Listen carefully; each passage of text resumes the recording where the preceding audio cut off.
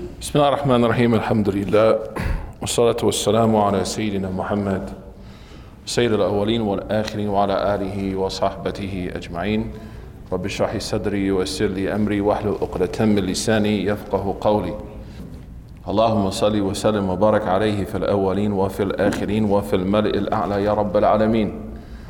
We praise Allah subhanahu wa ta'ala. We send peace and blessings upon our beloved messenger Muhammad sallallahu alayhi wasallam, upon his blessed family, his companions, and those who follow them until the end of time. Dear brothers and sisters, assalamu alaikum wa rahmatullah. The topic that I was asked to discuss was the struggles of American Muslims. I'm going to keep it within the context of what we're dealing with in America. It is the sunnah of the Prophet ﷺ to begin with the immediate area that he would be engaged with. So in Mecca, he deals with issue related to Mecca. In Medina, immediately when he comes to Medina, he addresses issues that are facing the society in Medina. And that's the nature of prophets, قَالَ يَا قَوْمِ, that they would speak to their people. Oftentimes, we create this broad messaging of concern about the ummah and concern about the world, where we ourselves may be acutely divided as a Muslim community in our own city. So it would be hypocritical to talk about international Muslim unity if I don't get along, say, with a masjid that's 5 miles away. And Allah subhanahu wa ta'ala says in the Quran, لِمَا تَقُولُونَ مَا لَا تَفْعَلُونَ كَبَرَ مَقَّةً عِنْدَ اللَّهِ أَن تَقُولُوا مَا لَا تَفْعَلُونَ. Allah subhanahu wa ta'ala says in Surah Al-Saf, why do you say what you don't do? So oftentimes, we may tend to worry about big issues, but if we're not handling the local issues and the minor issues, we may fall into a state of hypocrisy. Ask Allah subhanahu wa ta'ala yahfadhana. The second thing is that in the community in America, we've seen a projection of Islam that's rooted at times simply for acquiring social utility. Islamic da'wah in some ways has become very utilitarian. And that runs counter to the prophets. Utilitarian meaning, what's in it for me?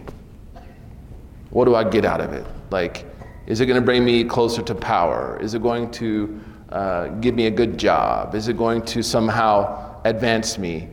What's in it for me? For the younger generation, how many likes can I get? How many followers can I have? But we see that the prophets in the Quran, لا أسألكم عليه أجرا. The prophets aren't about profit. All prophets were non-profit, interestingly enough. And the outcome of utilitarian da'wah is that you will have a community that can no longer struggle, can no longer face opposition, can no longer stand to deal with adversity. Another outcome of utilitarianism in da'wah is a large number of divisions within the community. Because if it's for Allah, we're going to be together. But if it's for dunya, we're not going to be together. And that's why Allah subhanahu wa ta'ala says about the Sahaba in the Quran very beautifully, وَكُنْتُمْ أَعْدَاءَ. You were enemies. فَأَلَّفَ بَيْنَ قُلُوبِكُمْ. And Allah brought you together. أَصْبَحْتُمْ بِنِعْمَتِهِ إِخْوَانًا. And you became بِنِعْمَةٍ. By the blessings of God, you became like a family. If we look at the state of the American Muslim community, we can say that one of the things that we are extremely successful at, highly accomplished, and very professional is hating each other. We do it good. We do it well. So if we're going to talk about some of the challenges that we need to face, we need to start with ourselves. We love to project it on other people. And that is, anyone that has a startup, involved in any type of business, you know that's a recipe for failure. I would like to talk about the challenges that we face in light of 3 chapters of the Quran. The first chapter is Surah Al-Alaq. The second chapter is Surah Al-Mudaththir. And the third chapter is Surah Al-Muzammil. And as you know, these are the early chapters sent to Sayyidina Muhammad sallallahu alaihi wasallam. Because we need to appreciate the fact that our young American Muslim community are very much emergent in their religious identity. And they are actually synthesizing their American cultural identity and understanding with their cultural and ethnic identity, as well as their religious realities. And I think they have a great potential, alhamdulillah, because I think they will be really well-rounded, inshallah, and able to benefit people more. So I'd like to talk about those principles, inshallah, and then tomorrow we'll go through Surah Al-Hujurat, what some of our mashaykh used to call Surah Al-Adab, the chapter on etiquette. How do we interact? How do we treat each other as Muslims? So Surah Al-Alaq is a very profound chapter. We know that this is the first few verses sent to Sayyidina Muhammad sallallahu alaihi wasallam. Surah Al-Fatiha is the first chapter sent to Sayyidina Muhammad sallallahu alaihi wasallam. And then comes Mudathir, and then comes Muzammil. And within the body of these chapters, outside of Fatiha, because Surah Al-Fatiha is kind of the foundation of everything, we find some principles that will help us as we struggle. Because a community that's rooted in utilitarianism will not be able to struggle. As I said earlier, will not be able to be together because it's not for Allah, it's for something else. And third, if it is invested in itself and invested in its own agency, it will not be able to appreciate the paradox of trials and tests. Sometimes young Muslims, they come to me like, everyone's telling me like in converts, like I become Muslim, everything will fix itself. No, it won't. Anyone who claims to be a follower of the prophets will be tested. That's the reality, internally and externally. And we see over and over in the Quran the idea of tests being a means for someone to understand their own spiritual state and to gauge their relationship with God. And then secondly, for their commitment to be exposed. وَمَا مُحَمَّدٌ إِلَّا رَسُولٌ قَدْ خَلَتْ مِنْ قَبْلِهِ الرُّسُلُ. Allah said, the Prophet is only a messenger. If he dies or if he's injured, are you going to flee? Is that a test that's going to break you? When the Qibla is changed, the direction of the Qibla is changed. قَدْ نَرَى تَقَلُّبَ وَجَهِكَ فِي السَّمَاءِ. In Surah Al-Baqarah, Allah subhanahu wa ta'ala mentions that لِنَعْلَمَ مَنْ يَتَّبِعُ الرَّسُولَ مِمَّنْ يَنْقَلِبُ عَلَىٰ عَقِبَيْهِ. Allah said that the Qibla has been changed so we can make it apparent those who are going to truly follow the messenger and those who are going to turn on their heels. Al-Isra wa Mi'raj is a tremendous test for the companions and the followers of the Prophet ﷺ. So tests are important. الَّذِي خَلَقَ الْمَوْتَ وَالْحَيَاةَ لِيَبْلُوَكُمْ. Sorry, this is a different qira'ah. لِيَبْلُوَكُمْ أَيُّكُمْ أَحْسَنُ عَمَلًا وَأَحْسَنَ عَمَلًا. Allah says we created life and death. You can be tested. But a community that's simply rooting its da'wah and its work and its religious effort in feeding itself will not be able to appreciate tests. Allah says, لَطَبَقًا عَنْ طَبَقٍ. Like you're moving from hal ila hal, from stations to stations. So you're constantly going to experience adversity and happiness and success. But if we're all about Islam is awesome, Islam is cool, like being Muslim, everything's going to work for you. No, everything will work for us hopefully in the hereafter, but in this life, the dunya is a place of challenge. That's reality. So it's important that we anchor ourselves in some real intrinsic religious fundamentals so that we can shelter success and failure. That's how life works. وَلَا تَهِنُوا وَلَا تَحْزَنُوا وَأَنْتُمُ الْأَعْلَوْنَ إِن كُنْتُم مُؤْمِنِينَ. So let's look at these chapters and some of the lessons that we take as a community, understanding that just because I say I'm a Muslim doesn't suddenly mean everything's going to work. أَحَسِبَ النَّاسُ أَن يَقُولُوا آمَنَّا وَهُمْ لَا يُفْتَنُونَ. Allah says, do people think that they will claim belief and not be tested? It has to happen. And we know that the Prophet ﷺ, this paradox is hard to deal with. Now Muslims are upset. Trump's in office. All these bad things are happening in the world. Mata nasrullah. When will the help of Allah come? Ala inna nasrullahi qareeb. The help of Allah is close. Don't let the world become what moves your heart. La ta'buru al-ahwal. One of our teachers used to say, like, don't worship situations. Worship the Lord of all situations. So the Prophet ﷺ, when he was asked, who's tested the most? Al-anbiya'u thumma salihun. The prophets and then the righteous. It just comes with it. It's part of the process. Trust the process.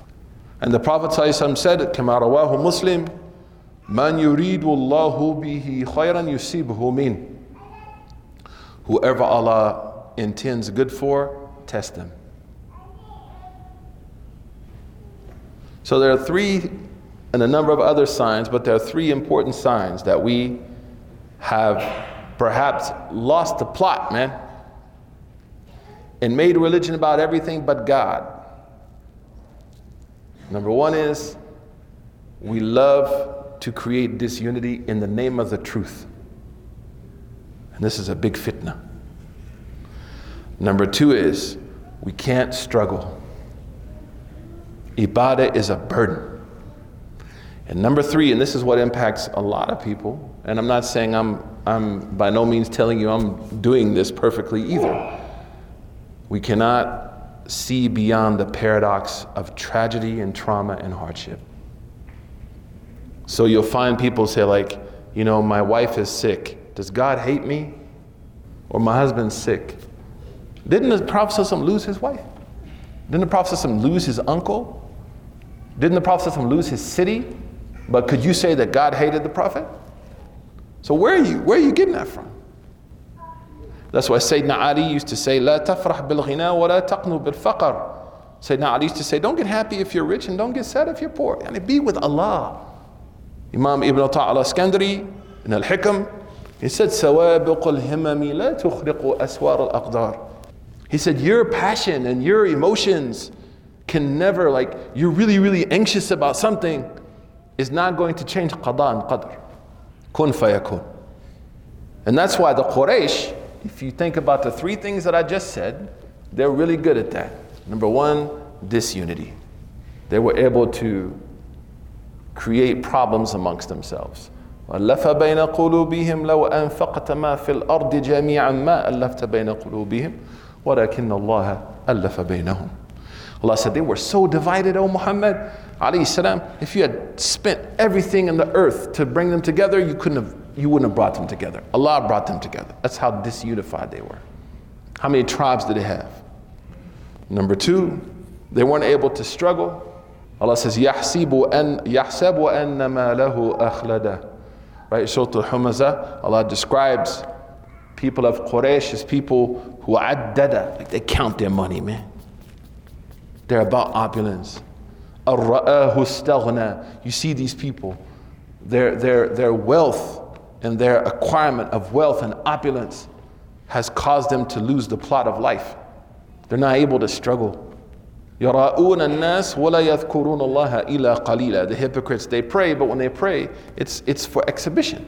It's to be seen of people. And they remember Allah a little. So يَذْكُرُونَ النَّاسِ كَثِيرًا وَلَا يَذْكُرُونَ اللَّهَ إِلَّا قَلِيلًا. The ayat means they remember people a lot. It's always what people think, people. But they lose Allah in the situation. Where the salih is the one, أَن تَعْبُرُ اللَّهَ كَأَنَّكَ تَرَى, who worships as though they see Allah. I don't see the people. And then the third we mentioned is there is a fundamental problem with God's plan, like the song. There is a fundamental problem with what God has given me. And this doesn't only impact sinful people. To be honest with you, I see it more amongst religious people. Because oftentimes a religious person, especially if they haven't been taught by the ulama, they confuse religion with power. So religion is a step towards power. I control the mosque. I can dictate who's who. I want to push my weight around. What does that have to do with religion? Man tawadda'a lillah rafa'uhu Allah. The Prophet said, whoever humbles himself for God, God raises them. Narfa'u darajatin man nasha. We raise who we want. We see the Quraysh, they have a problem with qada. Ahum yaqsimuna rahmata rabbik.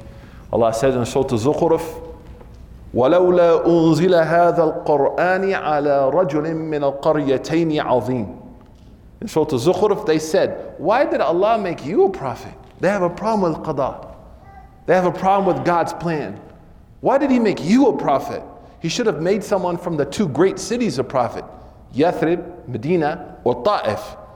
So their investment in their personal investment and their lack of selflessness causes them to question God's plan for them. Whereas a believer, we just went through this in Eid, is قَالَ لَهُ رَبُّهُ أَسْلِمْ قَالَ أَسْلَمْتُ لِرَبِّ الْعَالَمِينَ. When Allah said to Ibrahim, submit, I'm good, okay.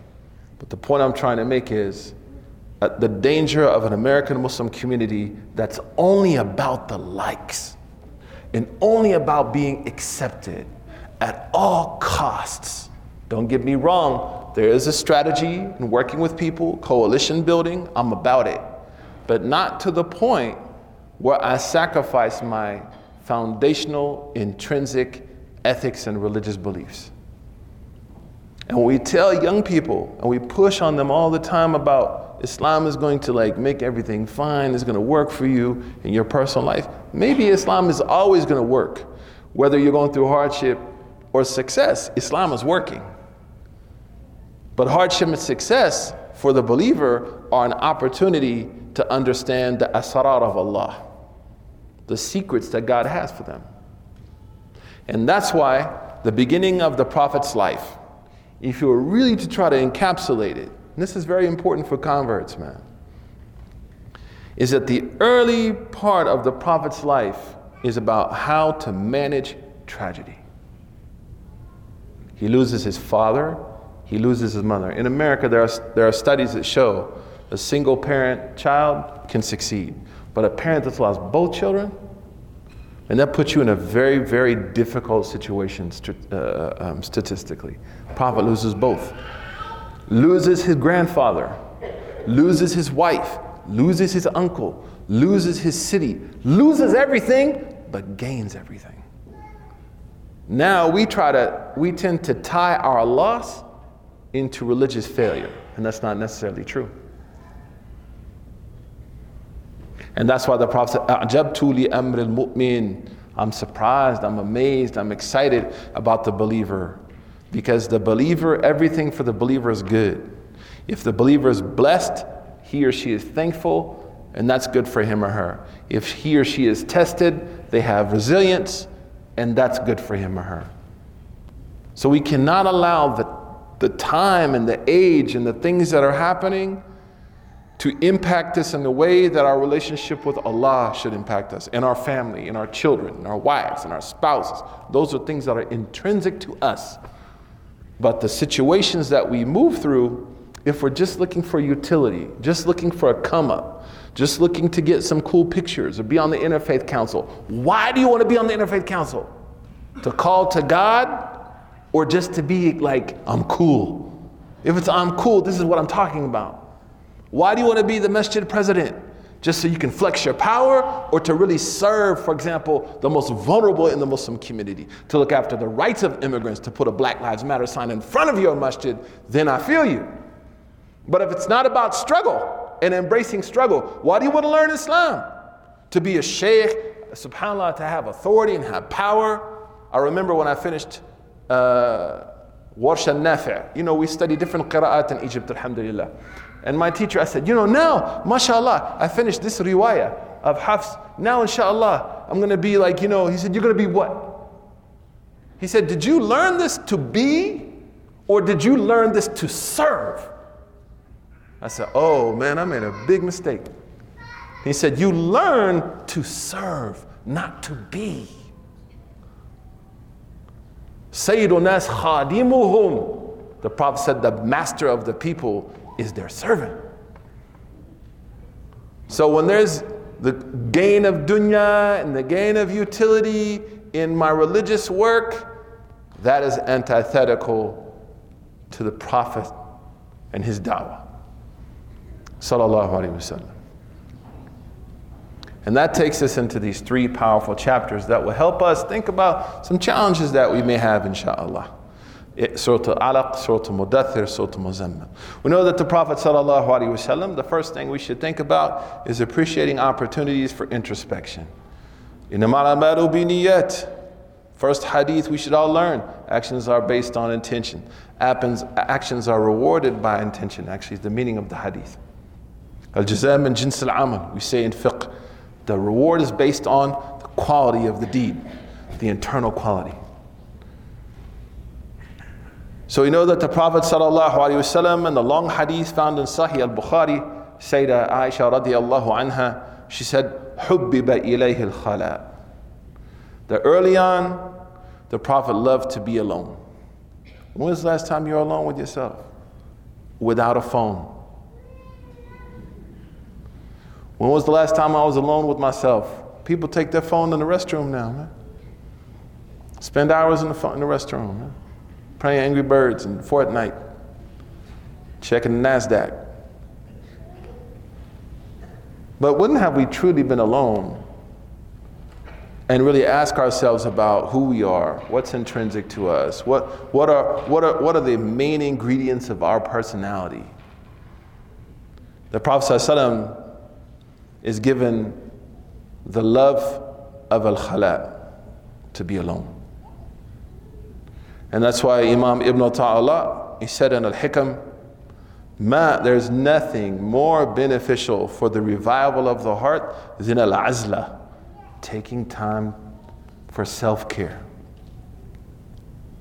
and to look into yourself and audit yourselves. We know that Sayyidina Umar ibn Khattab radiyallahu anhu, he said very famously, "Hasibu anfusakum qabla an tuhasabu." Evaluate yourself before you're evaluated. Audit yourself before God audits you. So one of the questions that we ask in community organizing is, who are you? So who are you? What roles, what hats do you wear in life?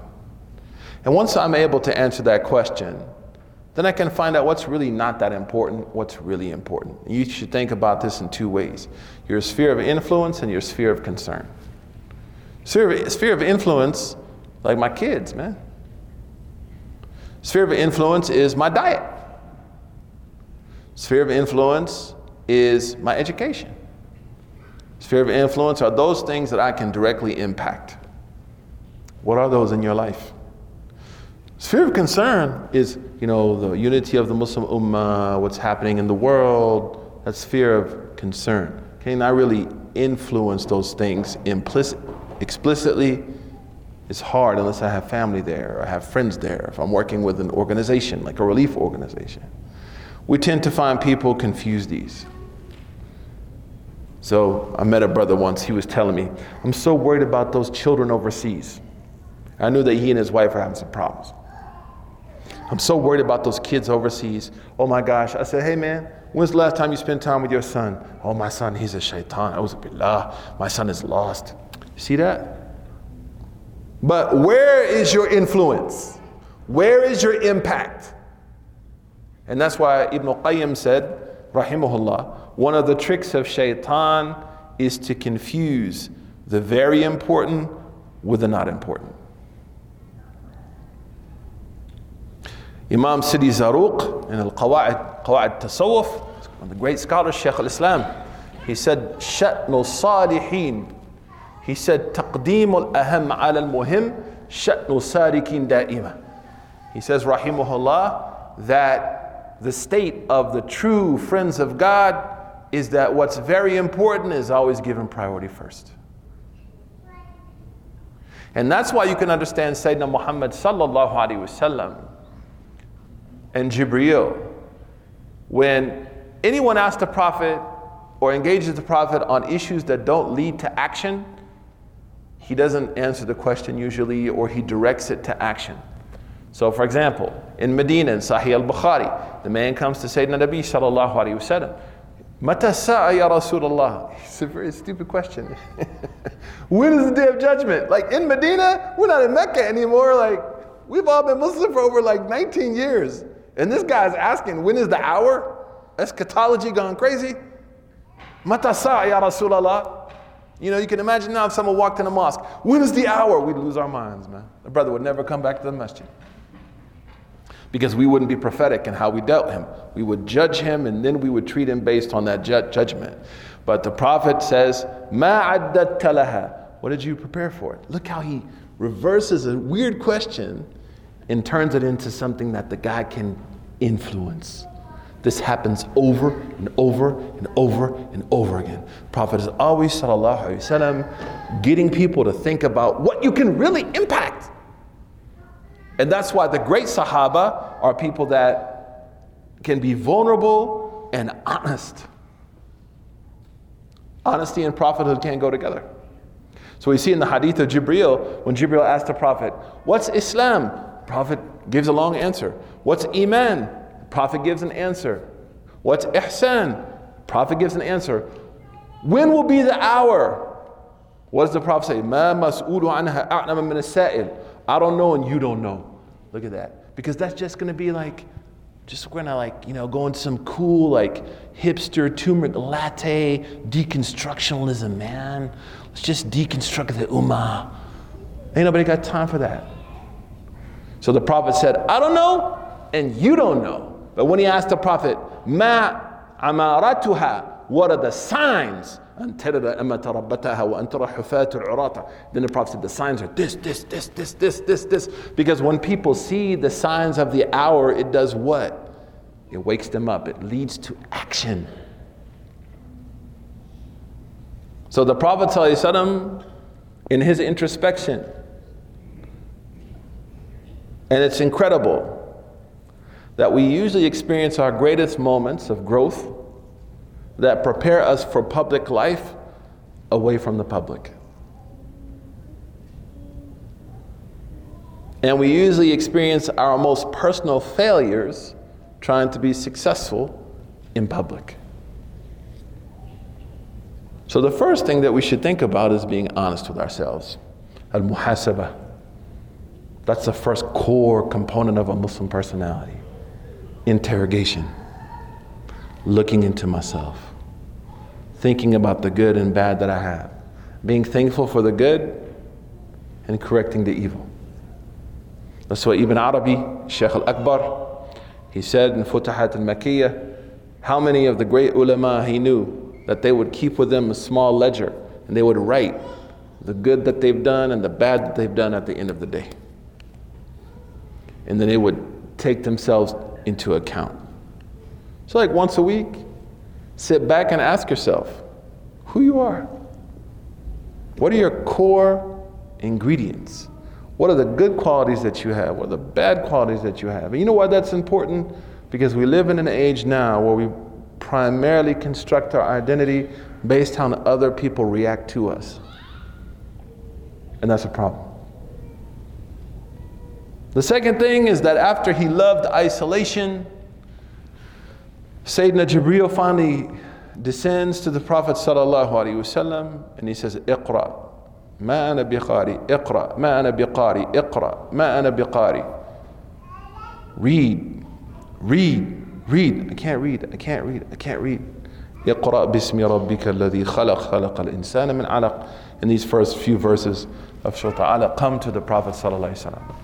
And what do we learn? The second major quality that we should think about as a challenge for the Muslim community is learning.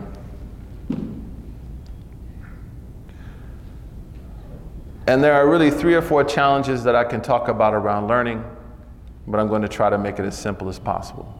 Number 1 is the lack of an organized curriculum in the English language for young American Muslims to learn orthodoxy. And old American Muslims, old folks need to learn too. But you don't have something that takes you from A to Z, Alif to Ya. What we have are one-off lectures, Snapchat Imam. We have moments of disorganized education. But we don't have something that will take us through like the 11 ulum that most people should know. The fard ayn, the obligations that someone should learn. This is really frustrating for converts. So the first is, knowledge needs to be organized. It needs to be systematic. Number two, oftentimes we learn knowledge from religious people, but those religious people will use that knowledge to divide us or to control us, to create fitna. That's a problem. What should be the outcome of learning? Disunity or unity amongst the believers? We see the Sahaba, Ridwanullahi alayhim, they were disunited. They experienced acute disunity. But they learned with Prophet Muhammad ﷺ, and they studied with Prophet Muhammad ﷺ, and they came out of those study circles together. Now we attend courses in different places or sit with different people. We don't come out with a greater, if we don't come out with a greater commitment to our unity and being together, then we haven't learned properly. Look at Imam al-Maziri al-Maliki. My training is in the Maliki school. Al-Maziri is considered one of the great scholars of our madhab. He's like Ibn Abidin to the Sadat al-Hanafiya. In the Maliki school, because we read, it's commendable to read with the qira'ah of Ahl Medina. Most people you read with the qira'at of Ahl Kufa. Hafs and Asim. Asim can Kufiyan. Asim, he's Kufi. But Nafi', Sayyidina Imam Nafi' is Madani. In the school of Medina, we don't read with Bismillahir Rahmanir Rahim in Salah. That's how it was related to us. So, Allahu Akbar, Alhamdulillahi Rabbil Alameen. In the school of the Kufiyin, Allahu Akbar, Bismillah, Alhamdulillah Rabbil Alameen.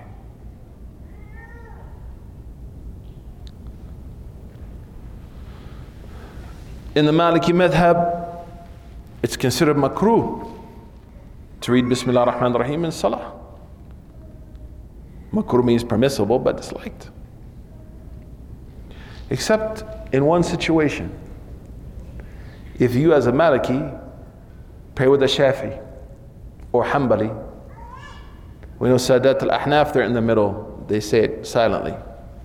Can barely hear it. But if we were to pray with the Hanafi, Hanbali or Shafi'i, mara'atan lil khilaf, as our scholars mentioned, to preserve the unity of the community, we should say Bismillah ar-Rahman ar-Rahim. Look, the purpose of the knowledge. So Al-Maziri al-Maliki, the great jurist, he was actually from Sicily. His origins are Italian. You know, the Muslims were in Italy for almost 500-600 years. One of his students comes to visit him in a madrasa ran by the Shafi'iyya. And he prays behind Al-Maziri. So he's thinking, wow, I'm going to pray like the Maliki madhab is going to be on fleek, you know, like really play the Maliki madhab now. Al-Maziri starts, Allahu Akbar, Bismillahir Rahmanir Rahim. The guy was like, whoa. So he goes to the Imam afterwards and he said, man, you said Bismillah ar-Rahman ar-Rahim. Why? He said, because we're praying with people who see reciting the Basmala as an obligation in Salah. So to bring the hearts together, alhamdulillah, I read the Salah like they read the Salah. MashaAllah. Our books of fiqh are filled with this kind of mercy, this kind of maturity, and this kind of acceptance. I remember the first day I started training as a mufti, I asked Sheikh Muhammad Wissam, how many madhabs do you use? Just Shafi? Because he's Shafi. He said, La, 91. I said, 91? What he meant to say is, like, I want to bring the community together. A great scholar, a great teacher fosters unity that's principled, not disunity that's irresponsible. So the other thing, and when we learn, is we need to learn from people who bring us together and teach us how to differ without being disagreeable. Imam al-Ghazali said, whenever you see somebody spreading lies about the scholars, or I heard this about this imam, I heard about this sheikh, I heard this about this guy, sending emails, for example. Then he said, you should abandon those people because they're trying to destroy the community. Imam al-Subki, rahimahullah, he said, every Muslim student I ever taught succeeded except those who tried to learn and engage in all the differences. Like, not in a way to appreciate the differences, but in a way to use those for power. The American Muslim community, we have a number of challenges when it comes to knowledge. Number one is our religious knowledge, because we all come from different countries, different communities, different places, who were taught by different teachers who had different understandings. At times, those are used as a catalyst to create insecurity and fear. Whereas the opposite, we should understand and respect that those differences make us a community prepared for the complexities of life. You know who taught me Arabic? The most important Arabic teacher I ever had? Sheikh Abdurrahman al-Tahir al-Somali. Siyatak skawaran fi anna. Alhamdulillah. Thank you so much. So, I didn't ask for coffee, but I appreciate it, man. So, may Allah give you coffee in Jannah, inshallah. Light roast. But he's Somali, he taught me Arabic. Who did I memorize the Quran with? From Senegal. Who did I read with Bukhari? From Egypt. The Muwatta, I read the Muwatta with someone from Lucknow, from India.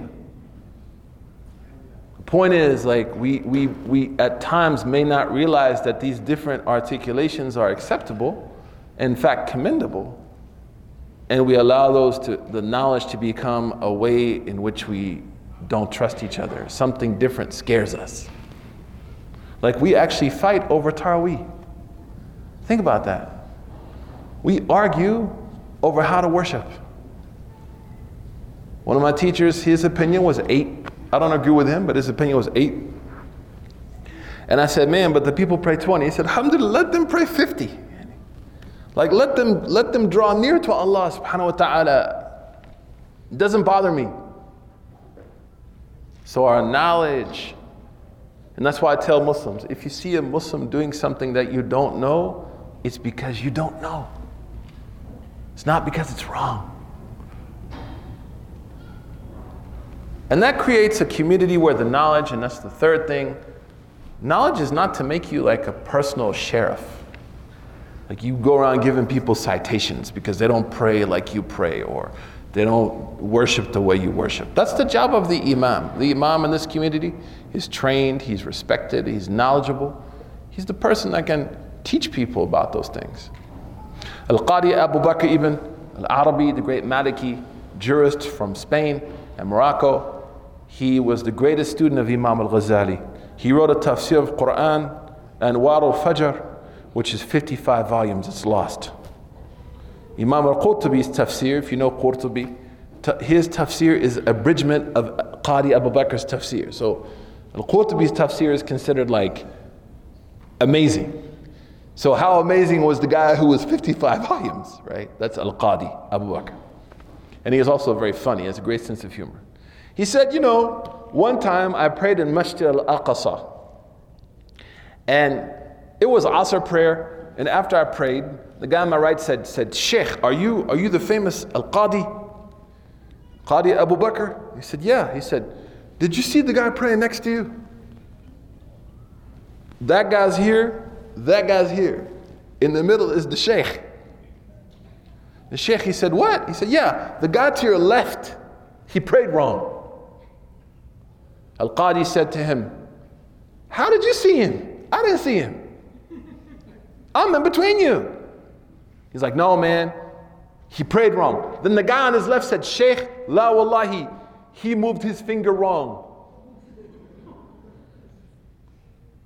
Al-Qadi Abu Bakr said, I didn't notice either of you kuntum mashghulan billah. I was busy with Allah. I didn't see you. I didn't see you. Like how many times have you gone to the mosque and you were just like, kuntum mashghulan billah. I'm busy with God, man. So the knowledge, we need to be careful of certain forms of Sunnism which have been perpetuated by governments in the Sunni world, whose main purpose is to divide us. I'm not just talking about the Saudis. I don't like that. I don't like that kind of stuff. But we need to be aware of certain forms of Salafism and certain forms of Sufism who have been pushed by intelligence agencies in Sunni communities in America to divide us, to create hatred amongst us in the name of knowledge. I can differ with you and I can disagree with you. And if you're doing something really, really bad, I can be mad at you. But the door of redemption is always open. The third challenge of knowledge, and that will take us into the second component, is that it should improve our character. It should make us better people, man. And you find the marriage of character and knowledge has always been part of who we are as a community. The great scholars that you know and love, the great scholars that you hear about, it wasn't because of their scholarship that we love them only. It's because of who they were as people. Like Imam Abu Hanifa takes care of his Jewish neighbor. Like that's the real story. Abdullah ibn Mubarak. You know, Abdullah ibn Mubarak is one of the great students of Abu Hanifa and one of the great scholars of the Ummah. And his stories of who he was as a human being are so profound. For example, he also had a non-Muslim neighbor. And one day his non-Muslim neighbor decided to sell his home. And he sold it for double the price. So people ask him, man, why are you selling your house for double the cost? He said, nifsu li wa nifsu li jari. He said, half of it is for me and the other half is because I have an awesome neighbor. Abdullah ibn Mubarak is an awesome neighbor. Abdullah ibn Mubarak is such a good neighbor that he impacts the cost of housing with his presence. I saw this in Boston. The former mayor of Boston said, bring the Somali community into the hood and the hood will change. What he meant was like, the Muslims, man, they don't do ratchetness. So wherever the Muslims come as a collective community, crime goes down, drug usage goes down, housing prices rise. There's actually a study now in New York City, believe it or not, that immigrant Muslim communities and indigenous Muslim communities contributed to the gentrification of New York City, because when we move into a neighborhood, most of us, alhamdulillah, aren't doing craziness. So we make the way for hot yoga studios and latte bars, and because we don't understand our presence and we don't use our presence to fight for fair housing and cheap housing for people. But the point is, we have an impact. That takes us to the second component after knowledge. What should you learn? People ask that all the time. Number one, you should learn how to pray properly. Not the arguments of where your hand is. All that's debatable. Should you put your hands here? That's all debatable. Stay away from people to tell you, if you're not doing like this, your salah is not accepted. That's insanity. That's from hayat as-salah, not from the arkan of salah. Imam Ibn Qudama said, how many people are so caught up in this and they forget about this? The second thing is that we have to increase our emotional IQ. We don't love each other, man. You really get a sense that Muslims, we don't like each other. That's unfortunate because we're a great community, man. Our capacity to love, our capacity to be transformative in our mercy towards each other goes back to the Prophet sallallahu alaihi wasallam. We are a community of rahmah. وَمَا أَرْسَلْنَاكِ إِلَّا رَحْمَةً لِلْعَالَمِينَ. Shawqi said about the Prophet, وَإِذَا رَحِمْتَ فَأَنْتَ أَبٌ أَؤُمٌ هَذَانِ فِي الدُّنْيَا هُمُ رُحَمَاؤُ. Prophet said, Shawqi said about the Prophet, Ahmad Shawqi is a great Egyptian poet, when you're merciful, you're like a mother or father, like you're so merciful. The second thing that we have to think about, especially in the face of Islamophobia, in the face of the challenges that we see, the trauma facing Muslim communities, and we need to be able to appreciate that the up and coming environmental challenges that are going to impact this world are going to impact poor Muslim communities overseas first, and others. The poor are going to get hit hard by changes in the economy and changes in the environment. In the face of those kind of challenges, and in America now with deregulation, the attack on the unions, the destruction of the ability for collective bargaining, you're going to see the middle class fall through the bottom of the roof. People can talk about that they've created more jobs in America, but what kind of jobs are being created? They're not able to sustain. Now they say 40 million Americans cannot live a middle class lifestyle. They're projecting in the next few years that will reach 56 million people. What does that mean for us as a community when we're dealing with political challenges overseas, environmental challenges? We see the floods that have happened, the heat wave in Pakistan and India that happened, the political crisis like the Rohingya, Palestine, Syria, Iraq, Somalia, Central Africa. We need to be a loving community. Our young American Muslims, sisters, yes, they scared to wear hijab, scared to go on job interviews. Converts who have been cast aside by their parents or their family members, their care providers, to convert in America, in some cases to commit social suicide, man. New immigrants that come to America who are trying to make their way, this anti-immigrant attitude, this nativism that's being pushed. Don't you think that we should create a loving community for people right now? A place where people feel that we care about them? The mosque is a place that loves you. The community is a place that honors and respects you. The community is a place that you can come for help instead of simply just a place to be judged or to be pushed aside or to be militarized because of your gender or your race, or your ethnicity, the color of your skin. Look at the beginning of prophethood. We said knowledge, we talked about introspection. After the Prophet is terrified, sallallahu alaihi wasallam, he runs. And who does he go to? Who's the first person he goes to after prophethood is revealed to him? His blessed wife, Sayyidah Khadija. And what is the Prophet looking for when he bursts into their home, and what does he say? Dathiruni, dathiruni, zammiluni, zammiluni. Some people say it happened twice. He's looking for emotional support, man. We need to think about how we can be loving people. All of us want to be loved, but we don't want to love back. Why does this community welcome me? Why don't you welcome the community? Nobody said salam to me. You didn't say salam to anybody. Don't get me wrong. I've been in communities where I had to leave. Been in communities where people ask me, like, are you working for the FBI? I've been in communities where people ask me, did you really say that gay marriage is permissible? Been in communities where, because I'm a white Muslim, I'm seen as, an agent, the devil. You ask our black Muslim brothers and sisters, man, how it feels to be treated by the dominant white supremacist ethos in this country in a house of worship. Those are concerns.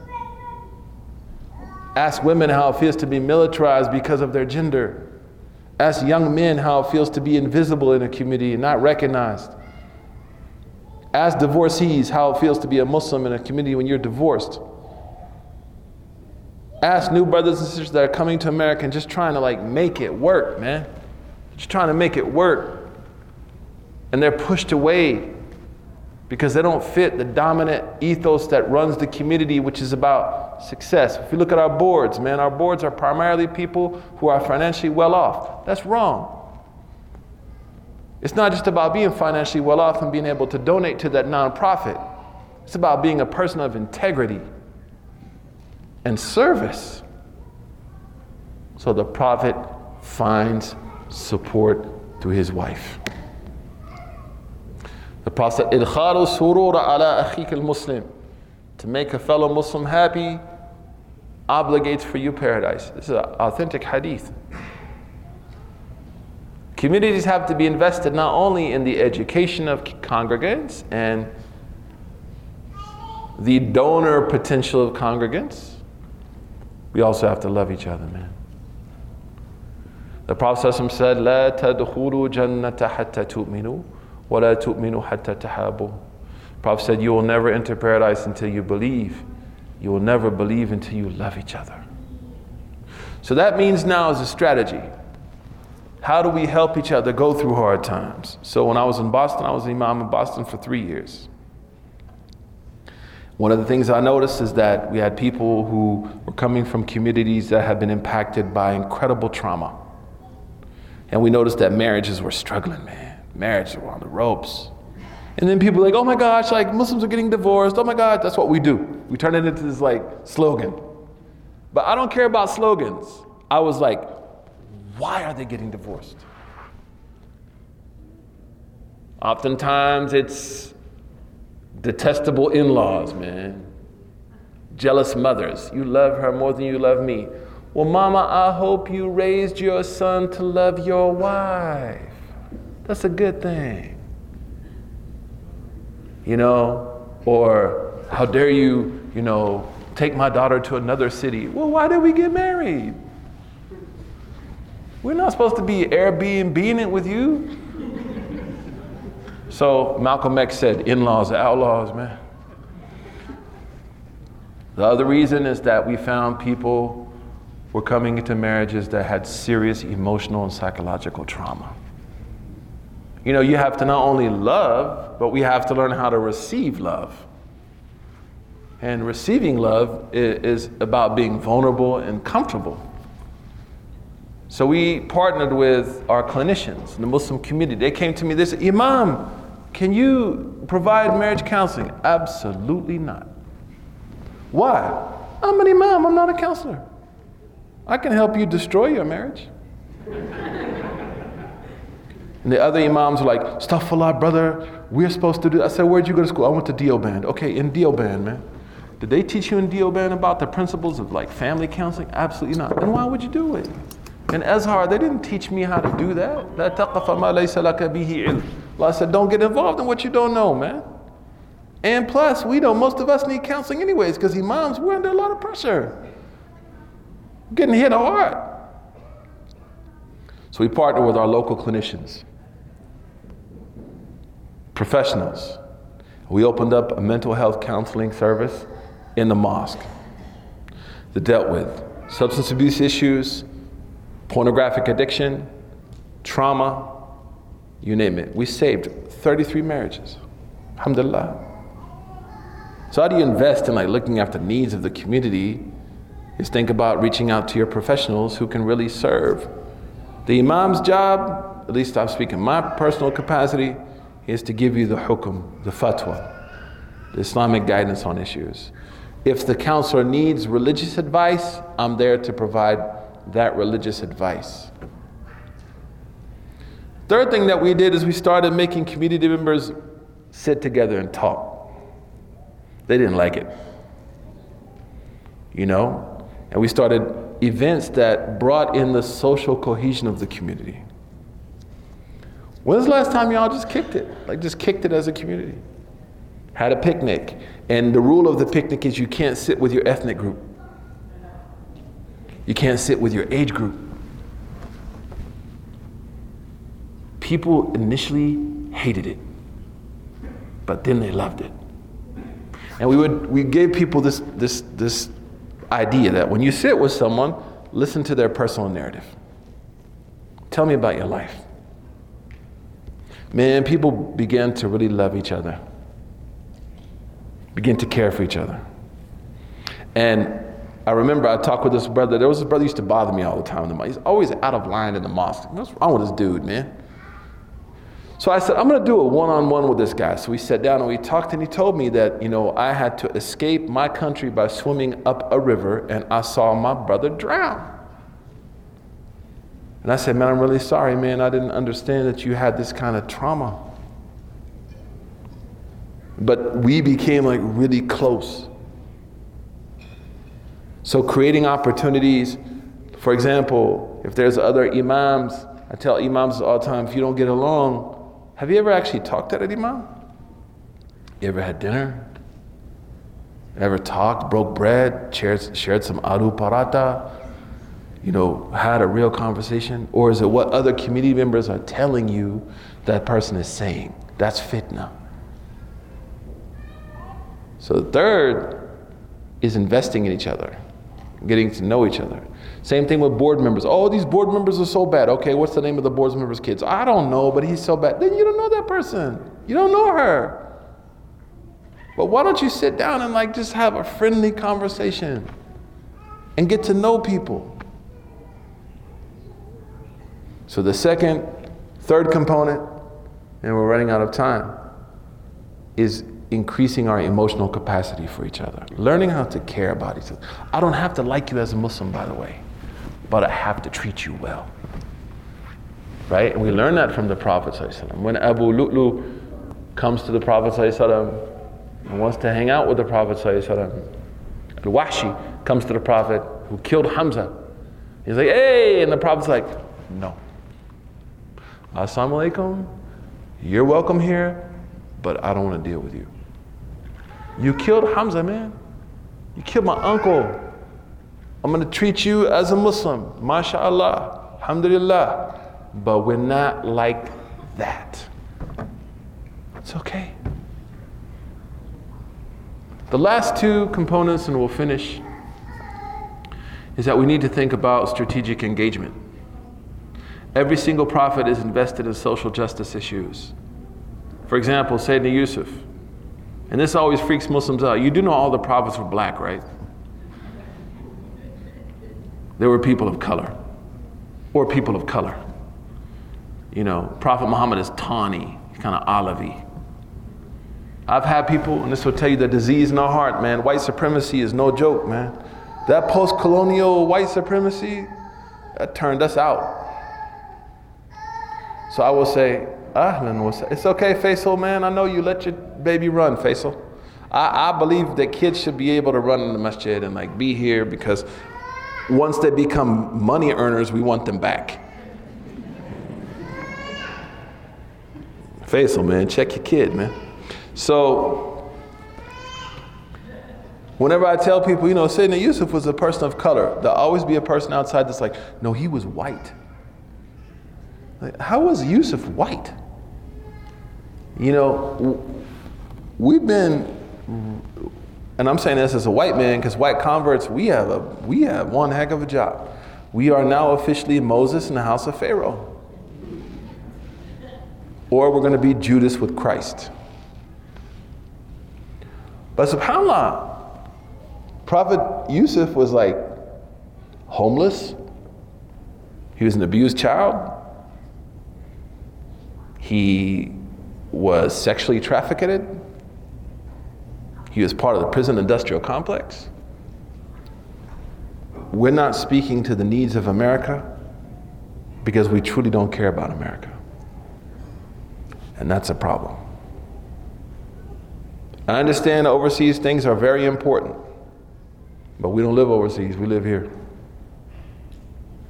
And we have to begin to think about how do we really project our teachings and our faith into contemporary issues that are plaguing this country right now. Wealth distribution, waylul lil-mutaffifin, classism, lita'arafu, immorality. We have a place, we have a voice that can be projected into these challenges, but we have to build with others to do it. So whenever you talk about community organizing, someone always raises their hand. Well, what if we don't agree with certain things that that community does? I don't agree with everything I do, but I talk through it. Prison industrial complex, man. 3 out of 4 black Americans in Washington, D.C., men, will be in prison. That's crazy, man. That's insane. No religious person, nobody who claims to love the Prophet ﷺ can sit back and watch the discrepancy between color and incarceration in this country and remain silent. We have a woman today in Texas who was released from prison, voted, registered to vote, and today was sentenced to 5 years in prison for violating her probation because she voted as a felon who came out of prison. Seriously? And that's how Allah works. I don't care how pious you are, I don't care how awesome your sheikh is, I don't care how many hadith you can narrate, I don't care how much Quran you know, man. If you don't care about the marginalized and the vulnerable, you will be pushed out of the way by the plan of God. وَيَسْتَبْدِلْ قَوْمًا غَيْرَكُمْ. Allah says, we will replace you and bring other people in. So, coalition building, having strategic alliances. The Prophet ﷺ teaches that. Who was the guide of the Prophet to Medina? He wasn't even Muslim on Hijrah.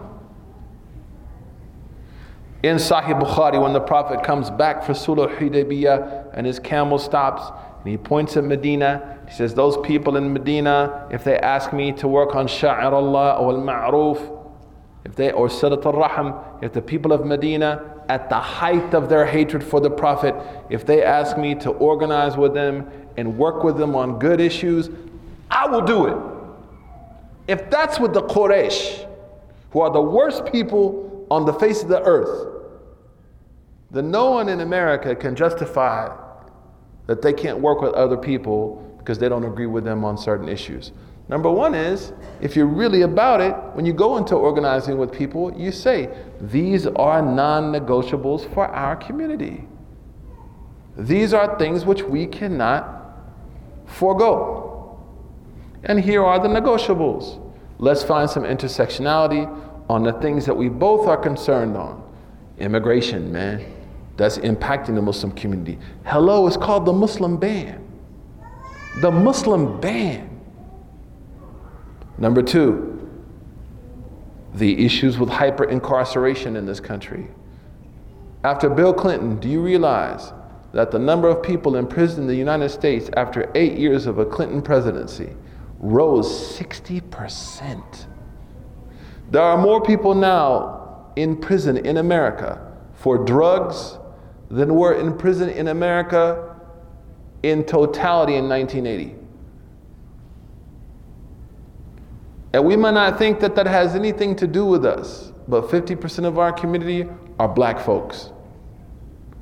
And black folks are those who are unfairly targeted by ridiculous sentencing guidelines and hyper-incarceration. Do you realize that in California, in the wildfires, people that were incarcerated were out there fighting those fires, making $1 an hour or $1 a day? That's indentured servitude. If we don't feel like we have responsibility to somehow speak on that issue and inject our theology on these issues, why are we Muslims? Why would you follow the Prophet Muhammad sallallahu alaihi wasallam if you're not able to inject prophetic values into the problems around you? What's the purpose? And to celebrate prophetic success with communities around us. So we see in Surah Al-Mudaththir, Allah subhanahu wa ta'ala says, as Surah Al-Muzammil, Surah Al-Mudaththir, 2 situations, مَا سَلَكَكُمْ فِي سَقَرٍ. You'll be asked, why are you in hell? قَالُوا لَمْ نَكُوا مِنَ الْمُصَلِّينَ. We didn't pray. وَلَمْ نَكُ نُطْعِمُ الْمِسْكِينَ. And we didn't feed the poor. This is always in Quran.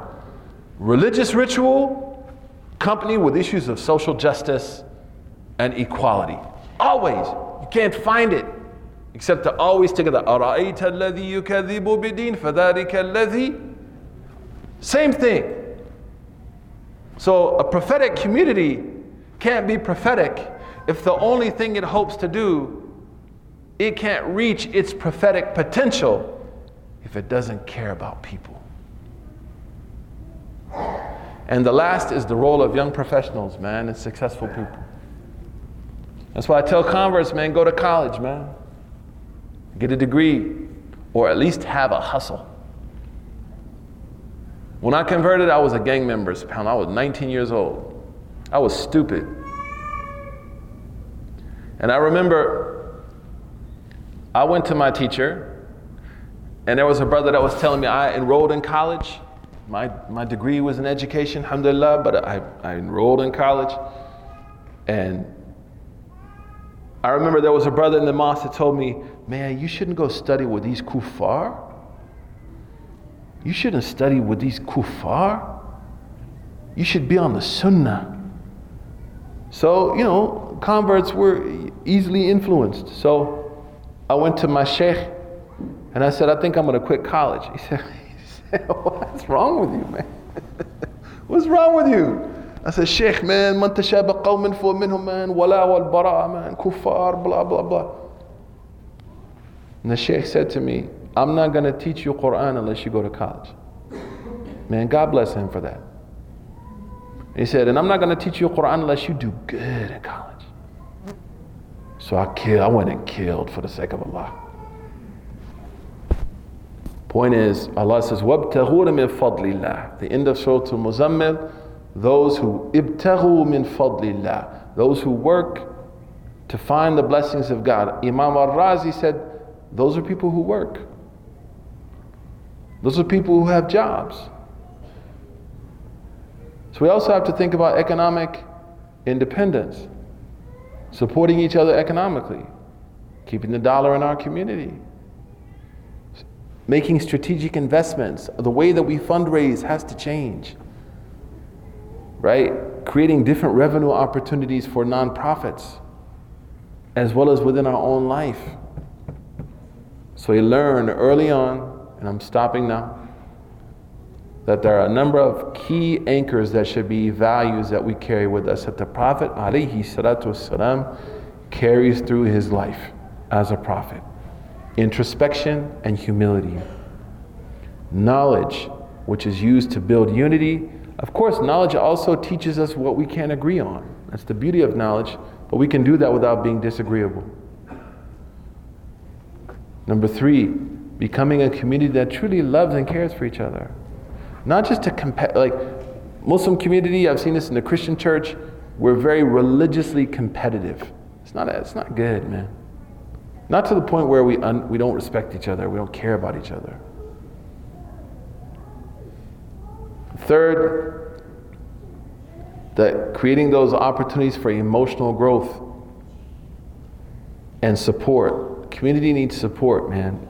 People that have gone through marriage crisis in our community are a lot, but they feel ostracized by the community, man. That's not a good thing.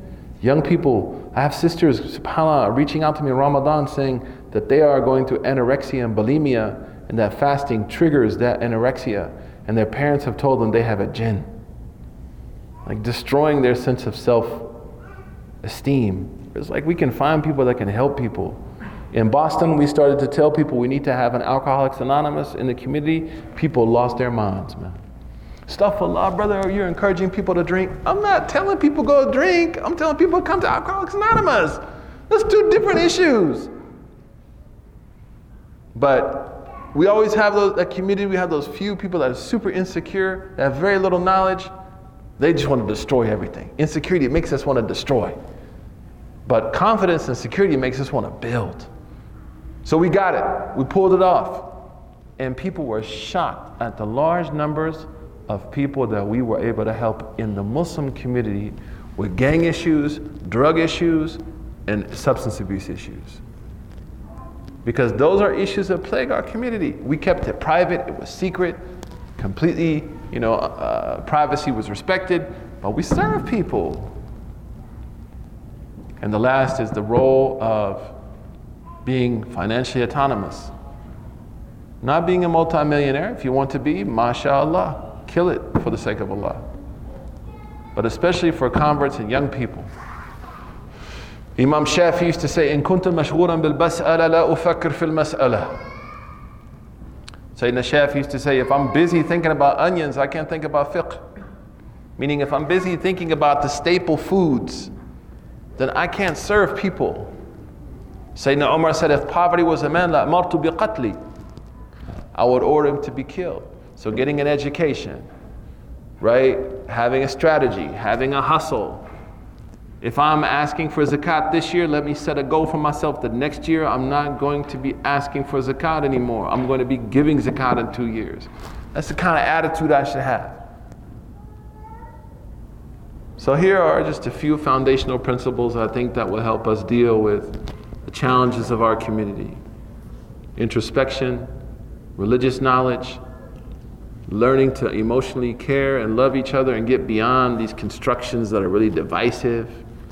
You know, one of the things that I feel under the last 8-9 years is just like underappreciating how awesome a human being is, man. وَلَقَدْ كَرَّمْنَا بَنِي آدَمَ. Allah said, we honored people. Like, we're a creation of God. It's incredible, man. It's absolutely astounding, subhanAllah. The third, emotional support and care. The fourth, investing in social justice movements and strategically coalition building. Being able to navigate those where we maintain our orthodoxy, but are able to serve community. And then the last is financial autonomy. We'll take a few questions, inshallah, before Maghrib, and then tomorrow we'll continue, inshallah, with Surah Al-Hujurat, which is, going to be much more like a religious class. This is much more of a set of reflections, inshallah.